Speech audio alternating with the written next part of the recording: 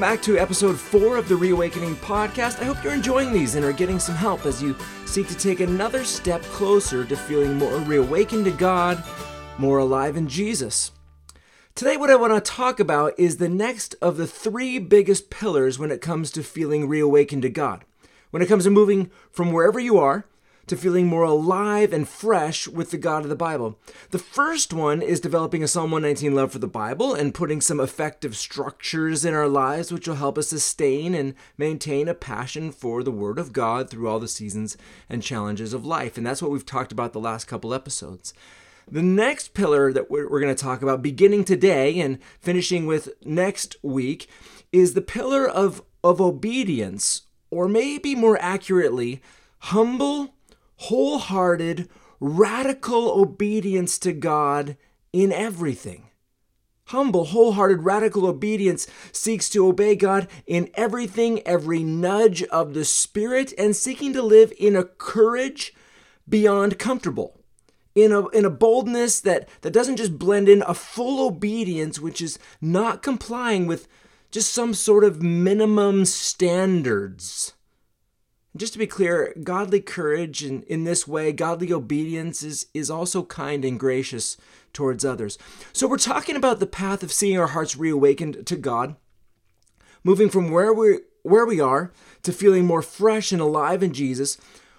Whenever I find my fire for God, my feeling of freshness and closeness, not what I want it to be, one of the first things I do is I assess myself in the area of obedience. And so as I said in the first episode, when I came back to Scotland this summer, having been out of my normal rhythms with God for several weeks, going too hard, spending too little time with God, I came back feeling way more distant from God than I wanted to be.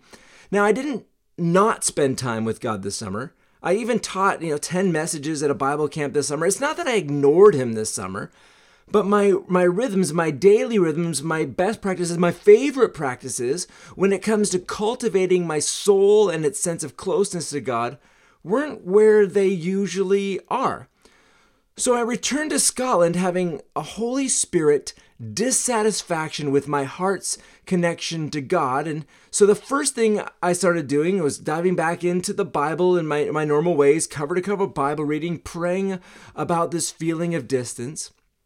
And during a time of prayer, one late July morning, I started assessing myself in the area of obedience. Is there anything in my life that I need to repent about? Or maybe change? Or maybe start doing that I'm not doing right now? Is there anything in my life over that time period or even right now that has brought about some distance to God? Now, before I say anything else, we all have very different levels of sensitivities when it comes to walking with God and obedience. And some people are very gracious with themselves. And the power of that is that they can accept God's grace for their past mistakes quickly and easily. But the danger there is not taking seriously enough the real consequences of living with disobedience and really grieving disobedience. Now, other people are really hard on themselves. And the power of that is a strong diligence, a deep moral compass to obeying God in everything.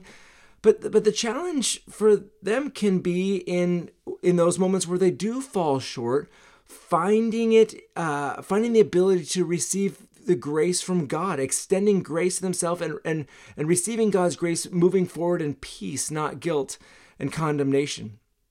My guess is you know you. You know you, and you know what your natural leanings are. And I encourage you to tap into the strength of your natural temperament, but also seek to take seriously the aspect of self-assessment that's harder for you, whether it's more grace or whether it's more taking seriously obedience.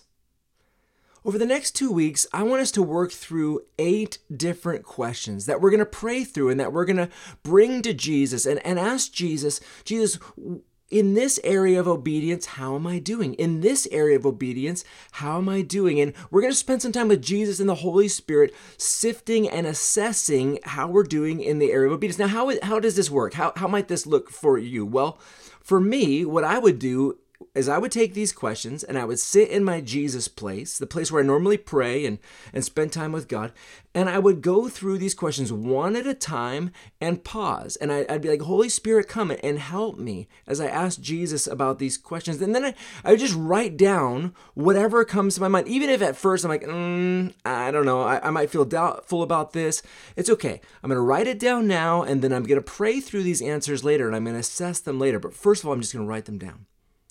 Okay, so today we're going to go through the first 4 of these questions, and then the next 4 we'll go through next time. Okay, so there you are, you're praying. And one of the questions you might ask Jesus is this. Number 1, Jesus, is there anything that I'm not doing that I'm supposed to be doing? So this could be a wide variety of things. For instance, there's lots of things in the Bible that we're called to be doing, and God might say something like, you're being too critical of people, and I've called you to be encouraging. I've said encourage one another daily, not criticize each other daily. So the thing that you're not doing that you're supposed to be doing is encouraging people. Or, God might say that to you, or God might say, you're not forgiving that person who really hurt you. I've told you to forgive everyone of everything, so step out in courage and forgive that person from the heart. Not saying that what they did is okay. No, it's not okay. Not saying they deserve to be forgiven. They probably don't, technically speaking, deserve to be forgiven. But forgive, maybe because I have forgiven you. I've talked to you in my word about forgiving people. Jesus, this is something that I'm not doing well and that I feel convicted about, and I should be doing. I need to forgive this person. Last spring, I was called up on the concept of Sabbath.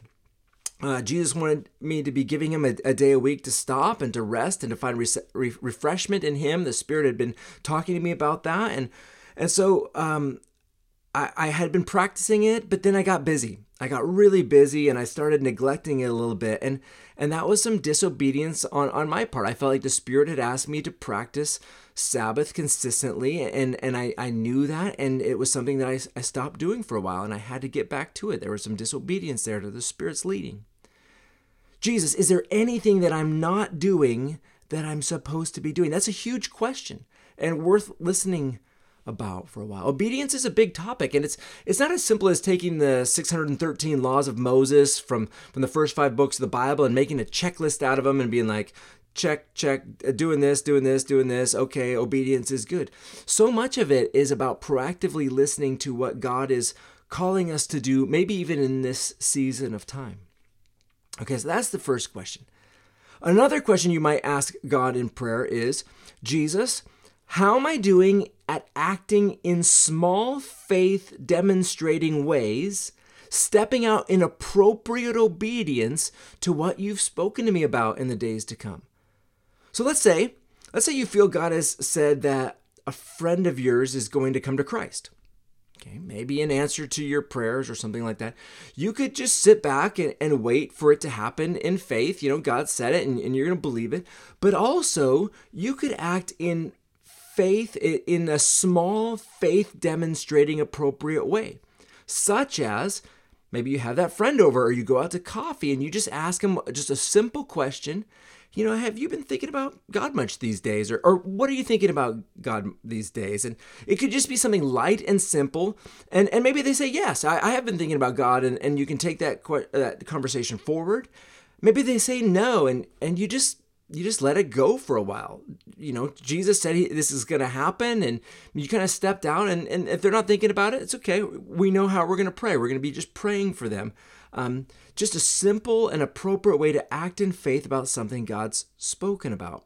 A gentle obedience step.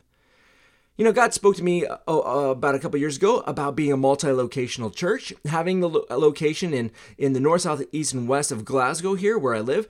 And I remember in the early days of starting our second location in Glasgow on the south side, the pressures were high, the financial costs were high, the emotional costs were high. And then all of a sudden, in that context, an opportunity came up to maybe start a north location. Humanly speaking, it just seems so much the wrong time. And yet, demonstrating some faith and gentle obedience, I started stepping out and having some of those conversations because God had been speaking about that, and I wanted to just act in appropriate ways in line with what God had said, and just see if he's in that. Maybe you feel like God's spoken to you maybe about, I don't know, maybe your housing situation, and maybe God said that he's going to be providing a new place for you to live this year. I don't know. And maybe you can't see how that's possible, but you feel like God's spoken. And so in small faith demonstrating appropriate ways, maybe you start clearing out some of your cupboards in preparation for a move. How this connects with obedience is you feel like God's spoken about something. You can't make it happen yourself, but in some sort of preparatory obedience, you work towards preparing for the day that God's speaking about. It's like all the times in the Bible where God tells someone that they're going to win the battle ahead. And so in obedient faith, the leader gets the army together and assembled and get them all moving. God said there's going to be victory. Okay, let's start moving in obedience. Another question you might ask Jesus in prayer is this. Number 3, Jesus, in your opinion, am I making the changes the Holy Spirit is currently prodding me to make in the area of purity? In the area of purity. Now, I read a lot of missionary biographies, and I think I'll talk about that someday, specifically in its own podcast, the power of biography and learning through people who have gone before us. I learned so much about following God well and the reawakened life by reading about others and how they lived it and seeing the results and impact of their life as they've stayed with it over the years. It's been very helpful for me to see what other people have valued and prioritized, and just seeing the impact on their souls. So there was this guy named John Hyde, and his story I read about in the book Praying Hyde, who was part of the Great Revival in India in the early 1900s, very early 1900s. And in his biography, I read these words. If we are willing to put ourselves in God's hands, then God is willing to use us. But there are 2 conditions: obedience and purity. Obedience in everything, even in the least, surrendering our wills and taking up the will of God.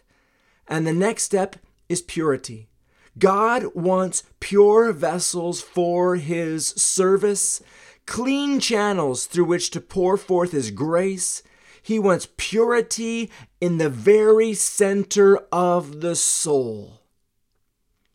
When you're sitting there with Jesus, have the chat.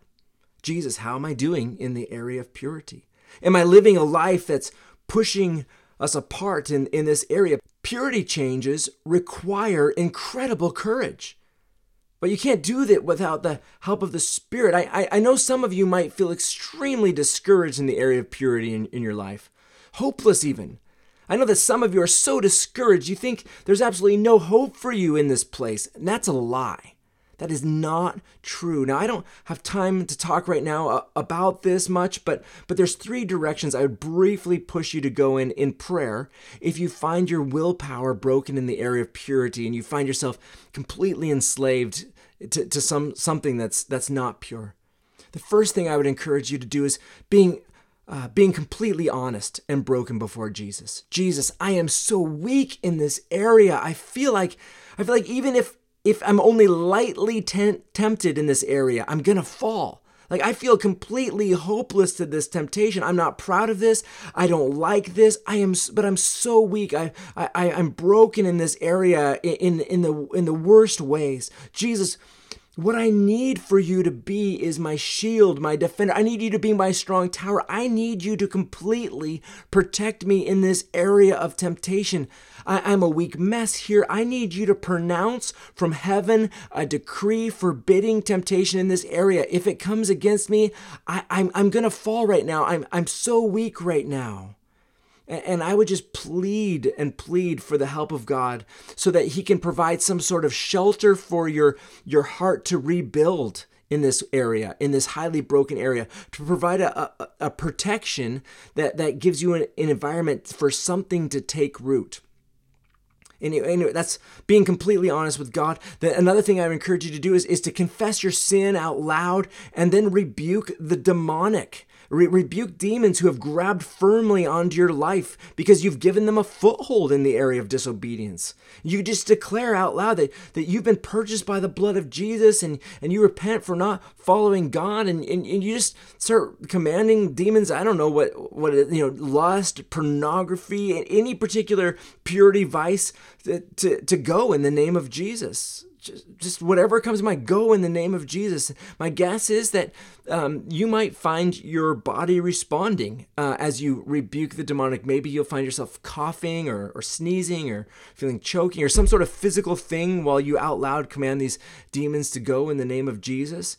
Give it a go and keep coming back to it, and just keep doing that until you're free. And then never go back to that vice again. Never go back. Never give the enemy an opportunity there. Thirdly, get help. Get help. Maybe some friends that you're going to be honest and transparent with, who will not just listen, but go to war with you in prayer. And this is important. If an accountability group just listens, the power of that group is in being humbled before people as you trip up fighting for victory. And the power there is in the dread of people knowing what you'd rather keep hidden, what you'd rather keep secret. And there's a place for that, and that's powerful. But what you really want is an accountability group that also wages war for you in prayer, that prays aggressively over you in person. They lay hands on you and they pray for God's protection over your life. They pray for deliverance. They pray for healing in the area of brokenness. And then they're committed to praying and waging war for you daily throughout the week when you're not around each other, by interceding for you and pleading to God. Yeah, so get help. Get help. Maybe a group, maybe some counseling, some therapy, maybe prayer ministry, maybe deliverance ministry, maybe going on a prayer, healing, deliverance kind of retreat. But get help. Get help. And I know that's three things that are just way too briefly thrown out there, and maybe we can chat more about that someday. But purity is a huge deal. It's a huge deal. And I guess connected with this question about purity is the fourth question, which is kind of the same as the purity question, just expanded a little bit. The fourth question is, Jesus, in your opinion, am I making the changes the Holy Spirit is currently prodding me to make in my lifestyle? In where I go, in what I do in my free time? Am I escaping too much? Maybe reading fiction too much? That used to be what I would do to escape when I was younger, or maybe escaping by watching YouTube or Netflix. Now, neither of those existed when I was younger, sadly, but oh my goodness, can you imagine YouTube or Netflix on dial-up? It would be awful, like just waiting, painfully slow.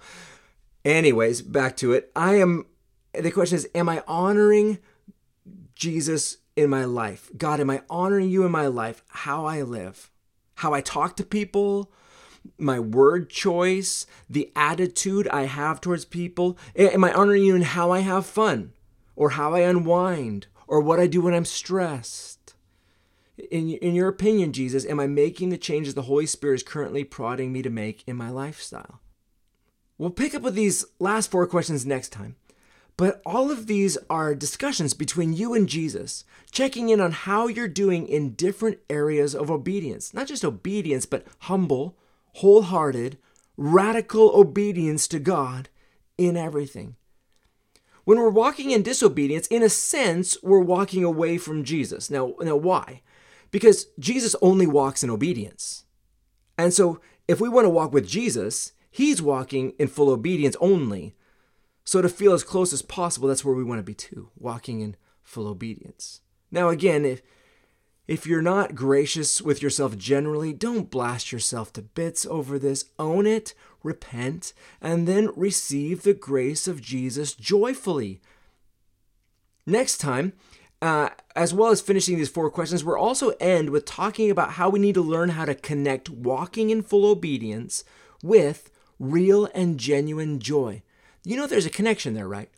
Walking in full obedience with having genuine joy.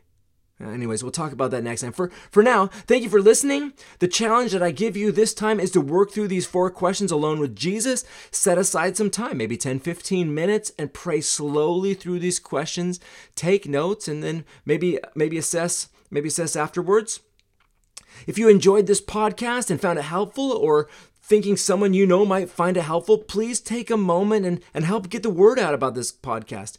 You can do that in one of three very significant ways. You can subscribe to this podcast. The plan is to release a new podcast every 2 weeks or so. If you hit the subscribe button, you will be alerted when the next episode's available. Secondly, you can rate and review this on iTunes. This is huge. It only takes a few seconds. Thirdly, get the word out on social media. If this is helpful to you, it might also be helpful to someone else. It would be huge if you would take 20 seconds to share this on social media and help us get the word out. Who knows? But I think it's quite possible that some of the people who are following you on social media might be feeling further from God than they would prefer and might be wondering how they can rekindle that closeness to God. Again, thank you for rating this, reviewing this, and getting the word out. It means a lot to me personally. It makes a big difference. And specifically, I believe it helps other people who are feeling stuck and dissatisfied with where their heart is with God. My heart is to see our whole generation reawaken to walk in fresh, close, long-lasting, life-giving connection to the God of the Bible. Some people can fumble through this path alone, but everyone does exponentially better with help.